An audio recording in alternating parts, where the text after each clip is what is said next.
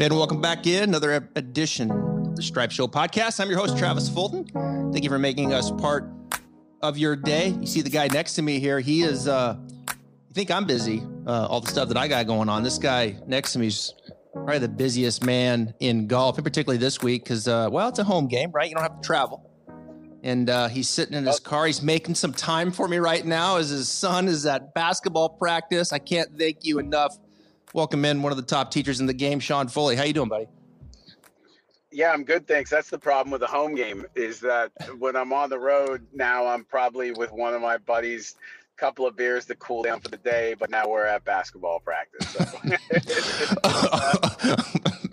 All day at Bay Hill and then straight to the hardwood with the little guy. It's definitely nice to be sitting down anyways.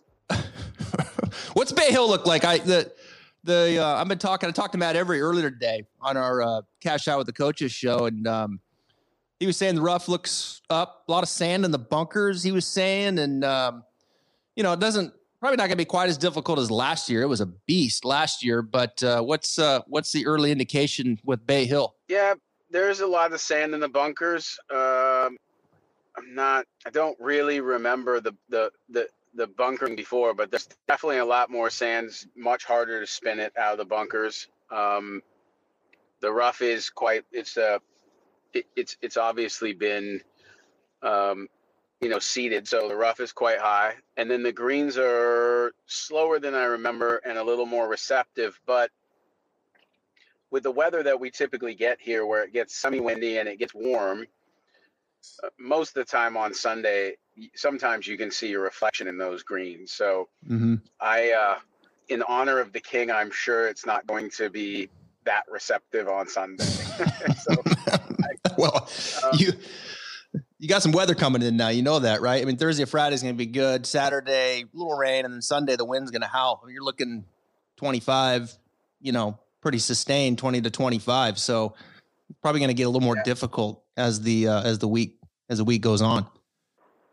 The difficulty with Bay Hill when it's windy is, it's built within a housing community. Mm-hmm. And so when you get the housing community, I think it's called the Valsala effect, but it's based on the wind. And as it goes in, it's very obvious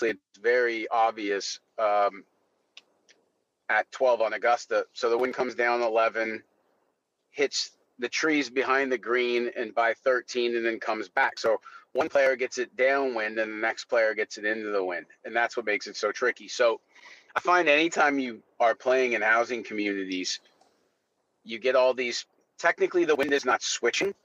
So when someone says the wind is switched, it's very rare that it goes from like northwest to southeast in an hour, but it feels like it's switching because it's basically just hitting things and then changing its momentum and direction. So I think that's what makes a place like Bay Hill and a lot of the Florida golf courses difficult in the wind is that, up at 100 feet, it's pretty constant, but it's not so much the fact that it switches or not.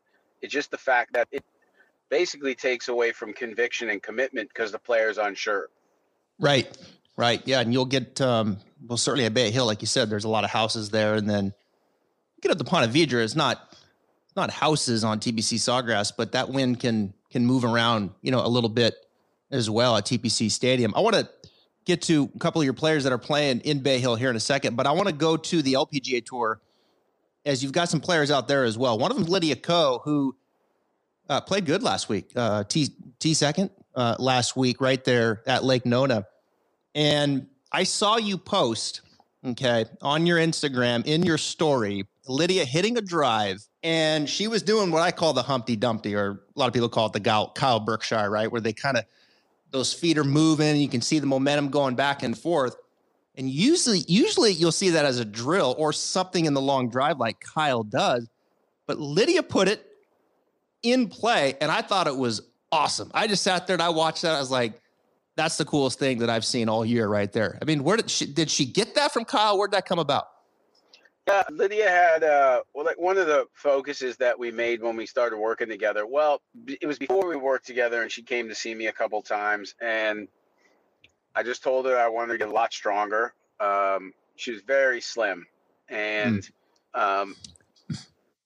wasn't doing anything in her swing to really generate any energy. So I basically said like 10 to 14 pounds of muscle would look great on you. I think it's important that you do that. I'm a big Serena Williams fan. Lindsey Vonn, you look at those girls and they were able to avoid the desire to match how they've been socialized that they should look. Mm-hmm.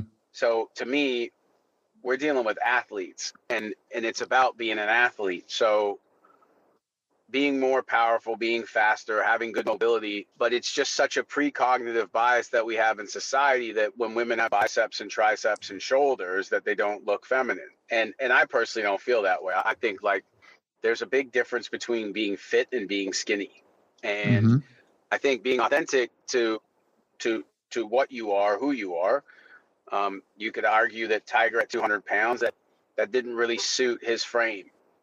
That's too big. I mean, you're talking about a guy who still has a 29-inch waist at 44 years old, right? 44, 45 years old. So I just felt like when you look at Lydia back when she was playing probably her best golf, she was fit, but she was by no means like skinny and slim. So Mm-hmm. a golf club's not that heavy, and it doesn't take that much strength to propel it and create a ton of speed. I mean, you've given many lessons to junior golfers who can really send it out there and they don't weigh 110 pounds. But overall, I think, being able with the girls, they have kind of endless range and they've got lots of mobility, and that's where the guys kind of lack. But what the guys do is they can stiffen tissue to create force. So Mm-hmm. to me, a big difference in speed, I've got plenty of girls I've coached who can squat a lot of weight. They can front squat a lot of weight. They can lift weight with their legs. But I think the real key is to strengthen the hands and the arms, because a golf club's really not that heavy. And, I think we've gone pretty overboard with ground reaction forces when I really, really think that, I remember watching Jason Zuback in 2002 in Canada, in Toronto at Glen Abbey. And I was the director of instruction there. So I was kind of his assistant for the day. He was hired to come in and hit it 400 yards down number 18 for every group that came by. And he got on a physio ball, like a Swiss ball, on his knees, and then teed it up really high and carried a driver 320 yards and started talking about the importance of the shoulders and hands in generating speed. And of course, we know that, to me, a ground reaction force is kind of the earthquake that starts the tsunami. But I do believe that if you took a world-class player and cut his feet off and he learned to balance on his ankles, he'd still probably be able to play good golf. If you cut his hands off, he's not going to play golf very well. So I think that kind of shows in the importance of everything. If I could lose one or the other, I know which one I rather wouldn't have. Mm-hmm. And so Lydia started doing like rock wall climbing, 4 days a week for 2-hour stretches. So she went from barely being able to do a pull-up to doing about 5 or 6, which is quite strong. Mm-hmm. So she went and did an outing, a corporate outing, and it was Kyle Berkshire was there. And Yep. so she was kind of watching him and being curious. And then she came back and she said, "What do you think about this?" And I said, "Yeah, you could do that for sure. It's going to get you." What it does too is it gets her to hit up about 2 more degrees on it. So it's not just clubhead speed, but it's also the conditions of her launch and her spin rate. So when she does it, she gets up to around 17 at 2,000, which just goes miles for anyone. And I think TaylorMade said the magic number 17-degree launch at 1,700 spin. So she pulls it out on par 5s, and when she's done wind. And then she kept practicing it and practicing it and practicing it and practicing it. And then she just started using it on the course. And the reason I posted that is because I just think there's such a great amount of courage that it takes to do that when it matters. And the thing about the word courage is it comes from the Greek word, which means kura, and kura means wholehearted. So wholehearted meaning like your love for the game. And that to me has to trump like my love for money and my love for trophies. Because we all started, I don't know about you, but I started paying to play golf. And now I'm around a lot of people who get paid to play golf and they're pretty miserable from it. So it's funny how we paid for the, and you've been around enough. You've been around enough to understand that. So I just thought that I have at tournaments that I'm not at, because I've met so many young coaches around the country, I have what I call spies. And so if I can't be there, that doesn't mean that I'm not going to get videos of my players all day. So Yeah. my spies go out there. And so that was from one of my spies. Okay. So let me ask you this. So Lydia is a curious mind, right? And she has, really for the last couple of years, I mean, she has moved around a little bit, different teachers, different ideas. It sounds like, Sean, and correct me if I'm wrong, before she did started working with you, she was in pretty tough shape there. Like, I think she was perhaps caught in between. She wasn't playing very good golf, and really in a low spot for her, with her game and where she was going to go.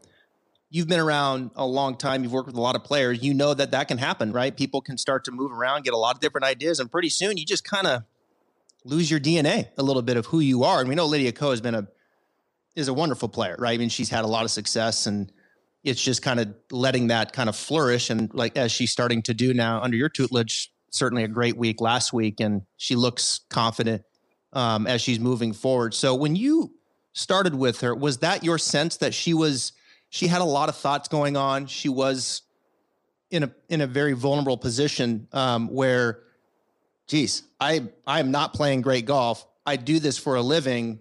Perhaps I'm a little bit scared. Where do I go next? At what depth was she at when she kind of came to you? I mean, there's no way to tell. I didn't really, I was always a fan of her, but I didn't really follow the last 3 or 4 years. And so basically, you move around from method to method or idea to idea, but there really, I'm left at this point at 46 with really no belief system. I would say it's all principled. So, if I'm coaching Cameron Champ yesterday, and then I go over to Coach Ben On and remind myself, remember to tell Ben to do the opposite of Cameron. So Ben's a guy with a weak grip. He kind of cups it, he pulls down on it, and then he stands up, and he's incredibly good. So he's incredibly good. So you look at that, and you're like, wow, this is a change of kind of a release profile. So, but when I started with Ben, it was like, all right, Ben, you're a great player. And he's the first person almost that I've worked with who wasn't at the bottom of their career when I started with them. That's kind of been my MO the whole time I've been out there. I've had people come to me injured. I've had people, Justin Rose was 87th in the world. It's impossible for that guy to be 87th in the world. Obviously, we know about Tiger. I started a year after everything happened in his life. Hunter Mahan with the short game issues originally. So it's always kind of, Danny Willett came to me with a bad back. Sam Horsfield, who I'm working with now, the same thing. So Sam's been playing good, but it hurts. So, when I asked Ben, what is it that you want to get better at? He said, my short irons and my wedges, I can't keep them on the green. They spin too much. And I'm not very good at flighting the ball or keeping my driver down with less spin. So that becomes a function of loft and attack angle. Attack angle is fairly neutral, nothing crazy, but delivering a lot of dynamic loft. And it's the way that he does it too. So, that's when people say, what have you changed in the swing? Everything that we worked on making better was only connected to revenue. It's all revenue. So I've got a bunch of kids that I coach that don't charge because their parents can't afford, their parents can't afford it. That's a labor of love. What I do on the PGA Tour is straight business. It's not a labor of love at all. It's not. I'm not in love with leaving my family for 2 weeks in a row. And so right. That's what was needed. And then, so when I looked at Lydia originally, Travis, I just said, we worked together for 2 days. I showed her some videos of when she was in kind of her peak form. And then I basically said, look, I don't really have time right now to do this, but these videos, if you can get back to looking anything like that, you did it in the first place, so I'm sure you can do it again. And she said, well, I'm too across the line and my club face is too shut and my hips were too fast.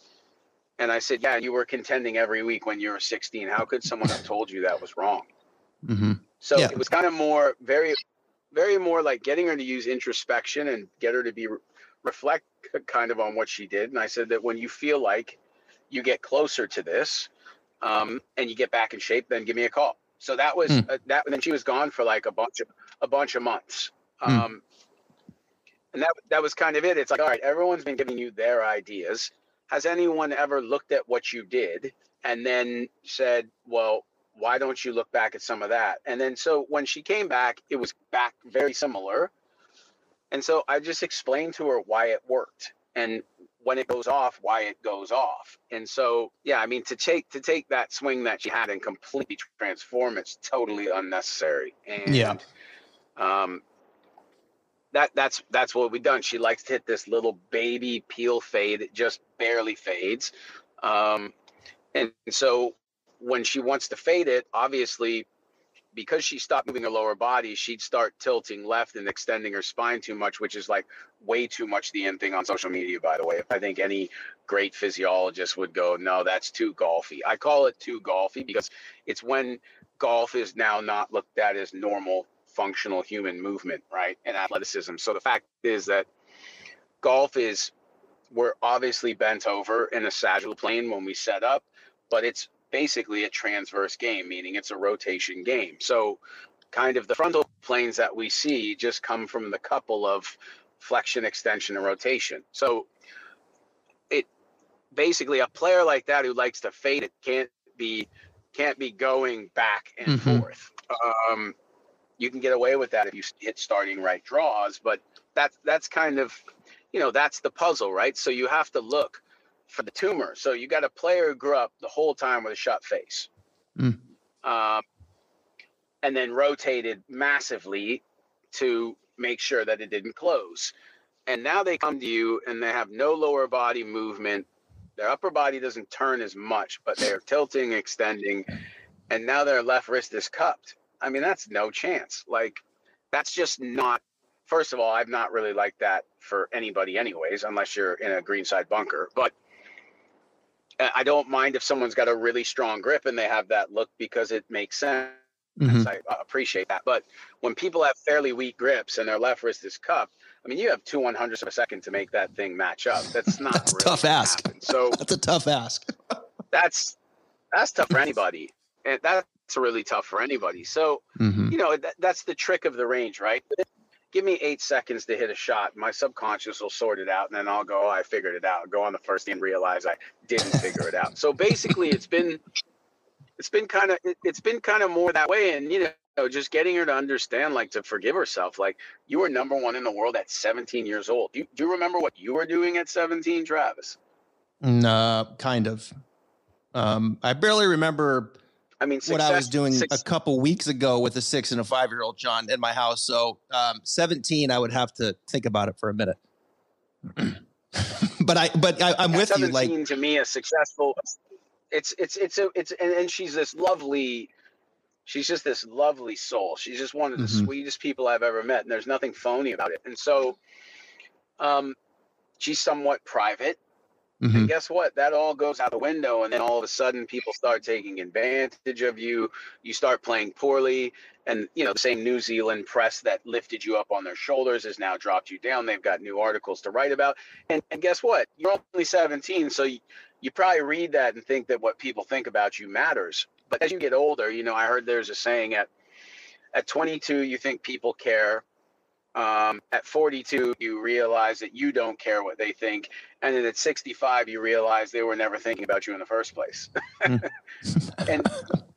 so it's been about 15% technique and like 85% mentorship. And that's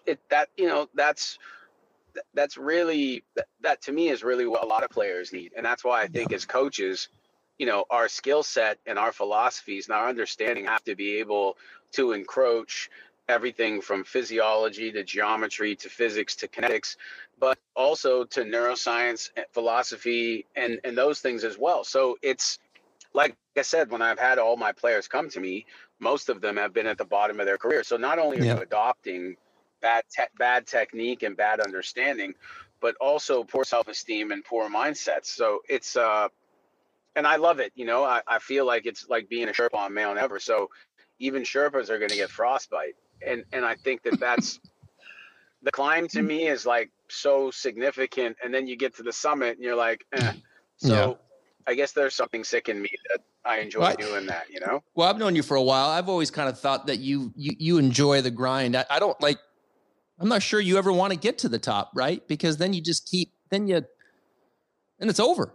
You know, like you want to have that satisfaction when, you know, Justin Rose wins the US Open and Hunter Mayhem wins the WGC, and, you know, like that feels good, right? Like those Tiger wins 5 times with you, like those, that you got to have that. But at the end of the day, we're kind of wired the same way, like that grind and continuing to get up every day and try to move the needle the right way and build something and really help. I think in Lydia's case, and again, I was kind of speculating a little bit. I just, you know, the people that I know and listen to, when she got with you, like there was some confusion, right? And like, where do I go now? Because I've kind of worked myself a little bit into a hole here and I need some guidance. And as you said, some mentorship. And perhaps that maybe hit her differently, Sean, because she may have been thinking, gosh, I thought he was going to rechange my entire swing. But yet you're like, look, let's get back to what you used to do really well. And here's, you know, starting with your physique and getting stronger and then creating that right mentorship and direction. All of a sudden she's starting to flourish again. So it's really interesting to talk just the coaching aspect, not technique, but just listen to you and the guys that do it out there, the coaching and the real raw, authentic things that happen between player and coach, especially in the beginning stages when the player is coming to you, like you said, kind of a bit broken, right? They need help. I do this for a living, and that's a big responsibility. And you've done a good job with that, and it'll be fun to follow Lydia. And I just love when I saw that, I don't know what it was, Sean, when I saw her hit that shot, I just thought to myself, Lydia Ko is going the right way. You know, like she just looked kind of like she did when she was younger. And the fact that she put that in play was like, that's the furthest thing from technique. I'm going to hit this ball with some serious speed. Watch this. You know what I'm saying? It was kind of all encompassing for me because I love Lydia. I think the LPG Tour needs her. And when I saw that, I was like, damn, she was like, that's the last person I thought I would ever see that from. And here she is putting it in play. So I thought that was pretty cool. Let me ask you about Justin Rose. You got 4 players, don't you? In Bay Hill, you got Justin, you've got Ben On, you've got Cameron Champ, and you've got Danny Willett. Is that right? Yeah. Oh, those are the 4 that are playing in Bay Hill. So you and Justin have been together for a long time and have had great success. He was the number 1 player in the world when he was with you.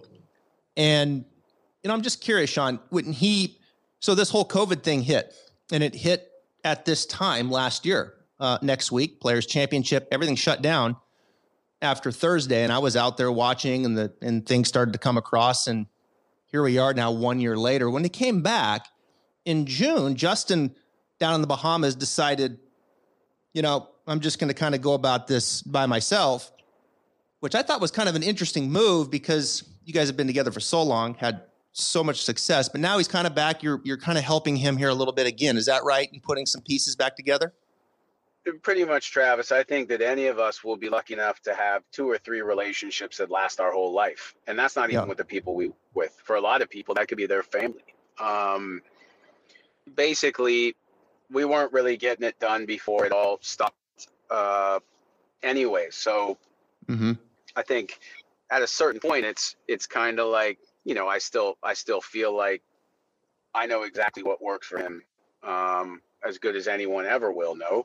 But, you know, sometimes, you know, people just stop hearing each other. And I think, you know, Rosie got to number, I think we started, he was about 87, and he hadn't won on tour yet. And then after all that, there was just so much success. And, you know, you get to number 1 in the world and you're trying to be like you and I are, trying to be a father, manage a family, do this and that. Now, with being number 1 comes other things, new sponsorships, ideas, like it's all taking time away. And so it gets to a point where you almost become a victim of your own success because time management becomes difficult. And so what you did when you were we were always under the radar. I remember Justin would be 3rd place in the tournament and he wouldn't even be on the notables on the Golf Channel. So we were always able to be really sneaky and not do millions of interviews and all these different things. And then, as he became, I'd say he had about 16 months there where he played golf that was close to like what Tiger had done, 6 wins, 29 top tens and 34 starts at, almost 40 years old. Wow. Against a field of guys. I mean, Victor Hovland and Matt Wolff and Colin Morikawa, Justin Thomas, these guys are tough to beat because these guys just have golf and they maybe have a girlfriend or what have you, but it's not kids, it's not all those things. And so it becomes the total balancing act. And I think that, what happens is that like my left ankle and my right knee, I've had problems with for a couple of years, and people say, well, what happened? It's just like a casualty of success. I have literally humped more miles on a golf course than anyone in the world in the last 14 years, because part of my deal was not just to watch players on the range. I mean, if I got paid on the range, I would be a billionaire already. So it was doing all the time on the course with players to see what's going on as far as like, what happens into the wind, uphill lies, downhill lies, just everything. How are they reacting to shots? Where are they at?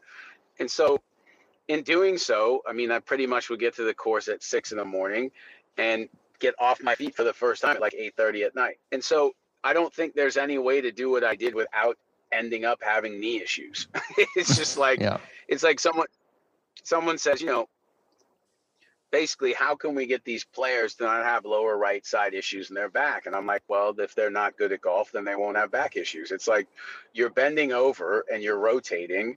There's no way to do that without at some point doesn't mean you need to have surgery, but you're going to have some issues. It's like there's not a history of a 100-meter runner who has not pulled both hamstrings. It's just because the hamstring is on the threshold of being torn when they're moving at that speed. So it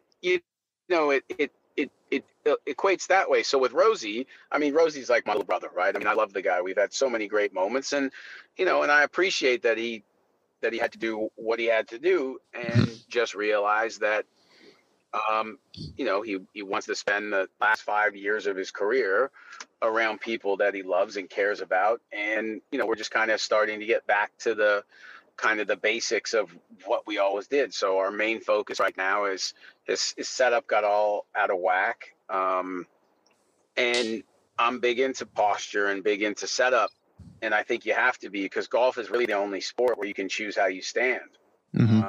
And so I'm kind of a stickler for those types of things, because I know what these players are so great at is they're just unbelievable at being able to be chameleons to the environment they're in. So I call the British Open the swing destroyer, because every year we go to the British Open, the wind is always like 30 or 40 into off the left. And Monday normally goes pretty good, but by Wednesday, everyone's standing almost backwards. You know what I mean? That's completely.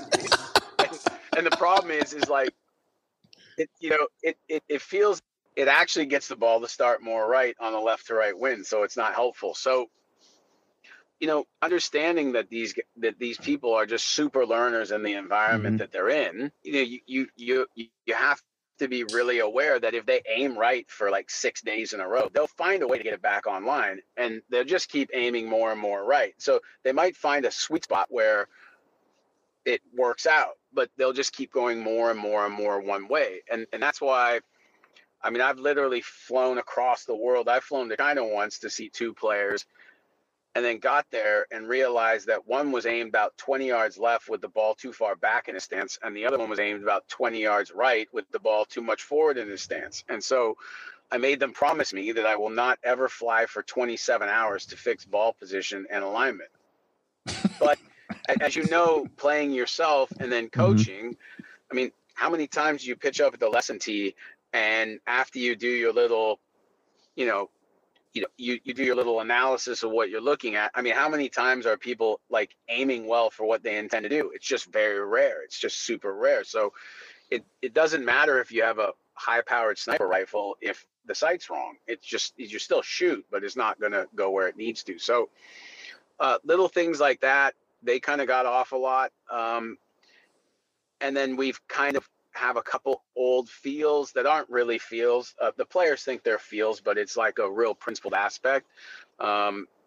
Rosie grew up like emulating Nick Faldo. So, he sets the club early and he gets it a little too open, and then he gets ahead of it, hangs back and squares it. And some of the greatest shots he's ever hit, he's done that. And I don't mind when it's very rare do we see an Instagram post of someone's player on the 17th hole of a tournament with a right to left win, because they hit a great shot, but is by no means sexy in slow motion. So I think the problem is we've become consumed with vanity. Yeah. At that. So Lydia, not really allowed to look at videos. Not a good idea for Justin and Danny Willett to look at videos. It's not really that great idea for any of them, because they can literally hit an unbelievable shot and then see the video and start to question, like, why is that there? I don't like that. I don't like that. And it's like, well, you just hit it and twirled it and said felt amazing. And now you're discrediting the feel that you had because it doesn't look right to you. Do you know what I mean? Like, that's not a good way to do business. No.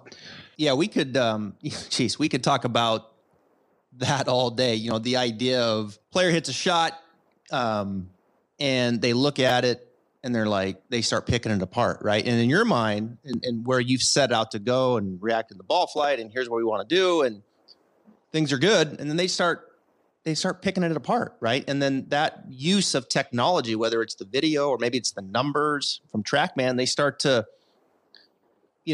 drift, right? They start to go somewhere where you don't want them to go. And that's when the technology starts to, not be effective, right? In the way that you want to use it. And it's a balance. And my question to you is, when it first came out, Sean, like TrackMan and force plates and all this stuff, do you use it the same amount now versus when you first started using it? Or is it a little bit less? Is it a little bit more? Is it, kind of take me through this evolution of technology now, right? 3D video, force plates, launch monitors, right? All this stuff started coming about.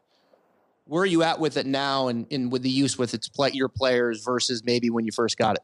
Yeah, I mean, I still use it all the time, but like if you're with the same players all the time and then you realize patterns are very consistent, human beings are very automated. Not going to see a player who's normally 2 degrees to the right with their path, with their irons, all of a sudden be 5 left. I think it's important to have it on. I try to have it on each week with my guys just to make sure. But most players, when you see them out there with a TrackMan, they've got, they're hitting drivers. They have a launch and spin number on the iPad, or they have a carry number. Other ones, players like Bryson look more into other numbers. But for the most part, it's normally just for carry distance with most players. Yeah. I think the thing about some things like 3D and ground reaction forces is we'll see someone's ground reaction forces be a certain way or their 3D be a certain way. But, some of my best friends in the business are people like Dr. Craig Davies, who's one of the great sports chiros golf. To me, probably the HD to listen to is obviously Mark Bull, Sasho McKenzie. So the problem with Craig is, Craig basically understands anatomy and physiology better than anyone I've ever met. So we can see that someone's not creating enough torque in their right foot. And so we say, hey, you need to have more torque in your right foot. Well, look, they're pronated, they're valgus, and their tibia is internally rotated. They're not going to do that. If they do that, they're going to shear their hip out, so they're never going to do that. So those are the guys that, we see something on 3D and it looks really obvious, you're firing out of sequence. And then they just watch them walk and go, well, they walk out of sequence. So what were you intending to do with their golf swing? Do you know what I mean? So to me, if I had one tool to use, it would be a TrackMan, because ball flight to me is the key to the game, right? And then the problem with 3D and things like that is that we're hitting into a net off a mat in a studio with a ton of stuff on us. And that's great. I appreciate that. Gears and things like that are amazing. They're amazing coaching tools and ways to understand the golf swing better as a coach. But I need that stuff on them when in the cut line with 2 holes left. I need to get data and feedback from when they're, in battle, because I'll tell you what, if we put 3D on a player on a driving range on a perfect day, the movement of their pelvis or the direction of it moving away and back towards the target, and then we get them in a 20 mile an hour wind, I just guarantee it's just so much different. So I love all that stuff because, my good friend James Light said, why would you guess what you can measure? And that's bang on. And if you and I tonight, we're sitting on the couch and we're feeling chest pain, and we're not going to take the doctor's word for it because he's going to put us through a series of tests to find out what's going on. So it's amazing how the golf world and a lot of people on TV will talk about, the games become too scientific and too this. But if any of them had a real problem, they would really want to have an MRI. Mm-hmm. You know what I mean? They want an MRI. So I think that's imperative.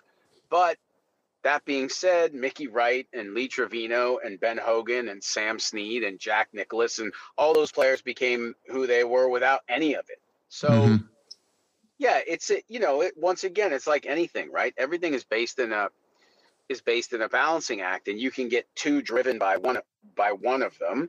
A lot of shots that a player's hit to a right or a left pin, if you saw the numbers at impact, you'd be like, don't work on that. You know what I mean? Like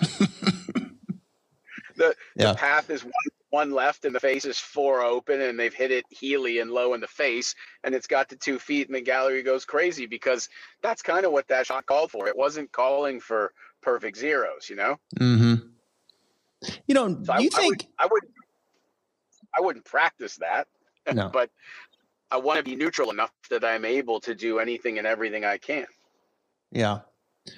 Do you think people realize, when they watch the sport, okay, and watch these players go to concession, right? This beast of a golf course, and Colin Morikawa puts up 18 under. I mean, it's just like, what? Like minus 18 that you see on this tour right now, and you're standing there and you're watching them is just proof, right? I mean, the skill that you're watching on the PGA Tour, on the range, on the course, just incredibly high level. We know that. Is it, what impresses you the most, I guess is where I'm going with this. What impresses you the most when you're standing there on the tour and you're like, my God, I mean, these guys are so good at this. What is it? Like launch direction, both vertically and horizontally. So just the ball of right or left, I think is massive. It's amazing, especially when you know what's happening with the body, and then you know what's happening in between the hands, and you know what's happening to the shaft, and you know how fast the club face is closing. That is what's incredible. But I will say, Colin Morikawa, if he just continues to do what he's doing, he will be his generation's Ben Hogan. That guy, he's so good. It's mind-blowing to me. How, I mean, talking about a guy when he was getting fitted for clubs, his proximity to the hole with a 6-iron was closer than a PGA Tour player's with a pitching wedge. So, what? I mean, you obviously have less loft, you have a club moving faster. There's a number of reasons that should not be possible. And I just think the guy's every week he seems to be first or second in strokes gained iron play. I mean, if he becomes a slightly better than average putter, he's going to win 6 or 7 times a year. That's just the math. Yep. 4+ putting is what he was last week. Those boys are in trouble out there. I mean, because his ball striking is. He'll win every week, and he's just really understands himself. His coach Rick Sessinghouse, it's kind of been his mental performance coach the whole time. They've done a great job. Like Colin knows where it's at. He's basically virtually not changed a swing since he was 11 or 12 years old. He's just got better at it. And there's something to be said about that. Like I did a speech to the Canadian PGA a couple of years ago, and my model was Jim Furyk. Just so surprised about, he's not on plane and he doesn't really have much lag. And I'm like, well, maybe those aren't important. So if we know where we're looking, I don't think I would ever teach lag to anyone, and I'd never teach anyone to be on plane. Pitch shot, but for the most part, I mean, we look at the great ball strikers of all time. The sweet spot doesn't go up and down on the same line. It just really doesn't. So I think that someone like a Furyk who doesn't look correct, doesn't look like Adam Scott, but honestly, in the last 15 years, he's gained more strokes in approach than Adam Scott. So, and probably using 2 more irons, right? So there's something to be said about, a kid comes to you and he's got kind of a funky move, but it's funky in how you were precognitively, how you were biased to think about a golf swing. Right. But then you watch it and it's efficient and it's effective. There's something to be said about, say it's inefficient, but the player does it so much that they become efficient at it. It's no longer inefficient. So if it's not hurting them, and they're able to hit every single shot, moment of impact is the most important. The most important time is transition. So, you'll see these things on Instagram where they'll show a backswing of like the top 5 players in the world, and they look really different. You get them when left arm is parallel on the downswing, and they all look really similar, like really similar. You'll see different base positions based on obviously different grips and what have you, but you can say there's 1,000 ways that a swing can look, but there's definitely not 1,000 ways that it can work.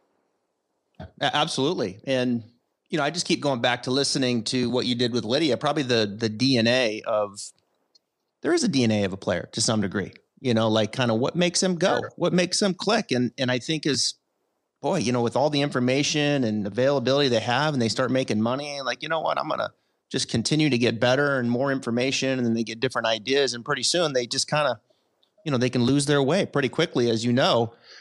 But yeah, that DNA, man, I think it's there, and I think you got to be careful with that. And my career never seek to go out and teach like you did. I don't think my attention span was suited to be out there for the hours that you guys are out there.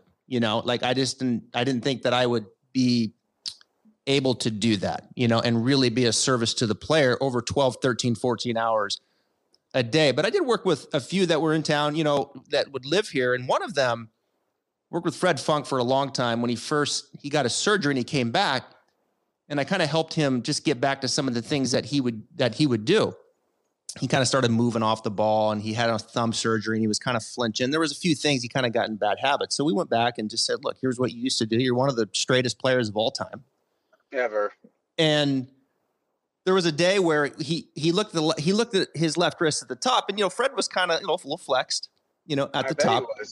There wasn't as many straight hitters like that. No. He was kind of there, and he goes, that's too arched. That's too flexed. I got to get that out. And I said, Fred, so you want to change that? Then I'm out of here. You want to go more to there? We're not messing with that. And then, I remember when launch monitors first came out, I was working with him, and, we started learning about attack angle and, these kinds of things, and we can maximize. And Fred was always 1 degree down. Always. Straightest driver of all, one of the straightest, him and Calvin P. And the dude could close his eyes and hit it 268 right down the middle. And he was 1 degree down every single swing. He's like, well, if I'm 1 degree up, I can hit, what does that mean distance wise? Oh, we'd have the conversation. If I'm 2 degrees up, well, pretty soon, as you know, Fred, what he starts to do, or Sean, he starts to do some different things to get the attack angle more up. And all of a sudden this dispersion starts to, get a little bit bigger. Sure, it's another 10 yards, another 12 yards. But he's got this little block going once in a while and this and that. And you realize pretty quickly, you start messing with that stuff with the straightest driver of all time. And I thought to think to myself, gosh, I'm going to mess up the straightest driver of all time with the driver by trying to take his attack angle from 1 degree down to 2 degree up. But the point of the story is like, look, he couldn't go out and play with that and play anywhere near the level and consistency that he saw for years and years. With the driver, and a lot of it was just predicated, he's flex 1 degree down. That was his deal, and we start messing with that and that DNA, man. It was like the boat just started going like this. Like you could just see his wheels are, it's like, gosh, that feels more powerful, and it's going further, but I can't play tournament golf like that. And you got to shut that down quick. Yeah. Plus, I just think, like, just quickly here before we conclude, is degrees up wouldn't really markedly make a difference, because at the distance that he hit it, even if he hit it 10 yards further, if he missed more fairways, he'd be in the rough. And the fact is he's not that long of an iron player either. So now he's Right. hitting long irons out of the rough. So it's like when Rosie and I went and did Operation 300 to carry at 300, and then we got the most we ever got was like 320. It made sense for him to challenge it to get slightly longer. And we were lucky, because the year that we drove it the best, we were 307 at 66% accuracy. And so it made sense to do it like that. But people say to me all the time with Cameron Champ, they're like, he hits 3 down on it. And I'm like, yep, he hits 3 down on it. Well, what happens if he hits up on it? Well, it goes 370 in the air. Well, why doesn't he do that? Well, because it goes out of bounds at least half the time. So it's like, imagine if you could launch a ball at 7 degrees at 3,000 spin and carry it 320. Now 27 degrees, so it's going to go 50 yards on the ground. I mean, kind of our saying is that the ball doesn't curve when it's on the ground, and it's just amazing how people, as Bryson started to hit it further and further, they said, well, what if Cam? I mean, if Cam was using a 4-degree driver and hitting 10 up on it, it would go. You're starting to get into. I mean, Cameron, with a year of conditioning and the right type of stuff, I mean, he'd be a world long drive competitor. He's so straight at how far he hits it. I want to get rid of that, because that's yeah. Now we don't. You know what? We work very hard to not do it on wedges. A little bit is fine. I think you can really, really spinners like that, but we're trying to get the release softer and not be as aggressive in transition. But it's almost taken us 10 years to get to world-class wedge numbers, because it'd be like trying to get Usain Bolt to run the 800. I mean, every time he came back in from the track, he'd say, Coach, how was the first lap? And you'd go, it was too fast. And he'd say, well, I felt like I was going slow. You know what I mean? Yep. Wow. It's fascinating stuff. Great insight, man. I really appreciate it. And, let's get it going, right? We need him. I'm a big Rosie fan, you know that. And I had dinner with him actually, like 4 years ago at this event. Played in it there in MasterCard in the pro. In fact, I played with Rory. It was a year that he won, and then I had dinner with MasterCard, and Rose was there, and I texted you, and I was like, man, this dude's the best. Like Justin Rose, like, is a world class individual, and I love watching him play the game, and I'm really happy that you guys are working together again, because you guys have been a great team, and I have no doubt that he'll get back on track and keep up the good work with Lydia. You got to send me that video, man, of Lydia of going. I got a bunch. I got tons of stuff. Yeah. Okay. All right. I appreciate it, Sean. Hey, have fun this week. Enjoy the home game, and I'll probably see you up at TPC next week. Let's take a second to talk about the guys and girls over at Encore Golf. Encore has earned a reputation of having the most cutting-edge technology in their golf balls that the industry has seen in quite some time. Their team in Buffalo, New York, is changing the script of golf technology through the perimeter-weighted designs, use of high-density particles, and even a nano-transitional layer in their latest creation, which offers players enhanced accuracy and control for every shot on the course and extreme velocity off the tee. They already have their award-winning Elixir and Avant 55 golf balls, but the new Vero X1 is the highest performance ball to date. With their full suit of golf balls, they are transforming the game for players of all skill levels. Visit encoregolf.com/Travis Fulton for more details about their products that are revolutionizing the game. Now back to the Stripe Show podcast.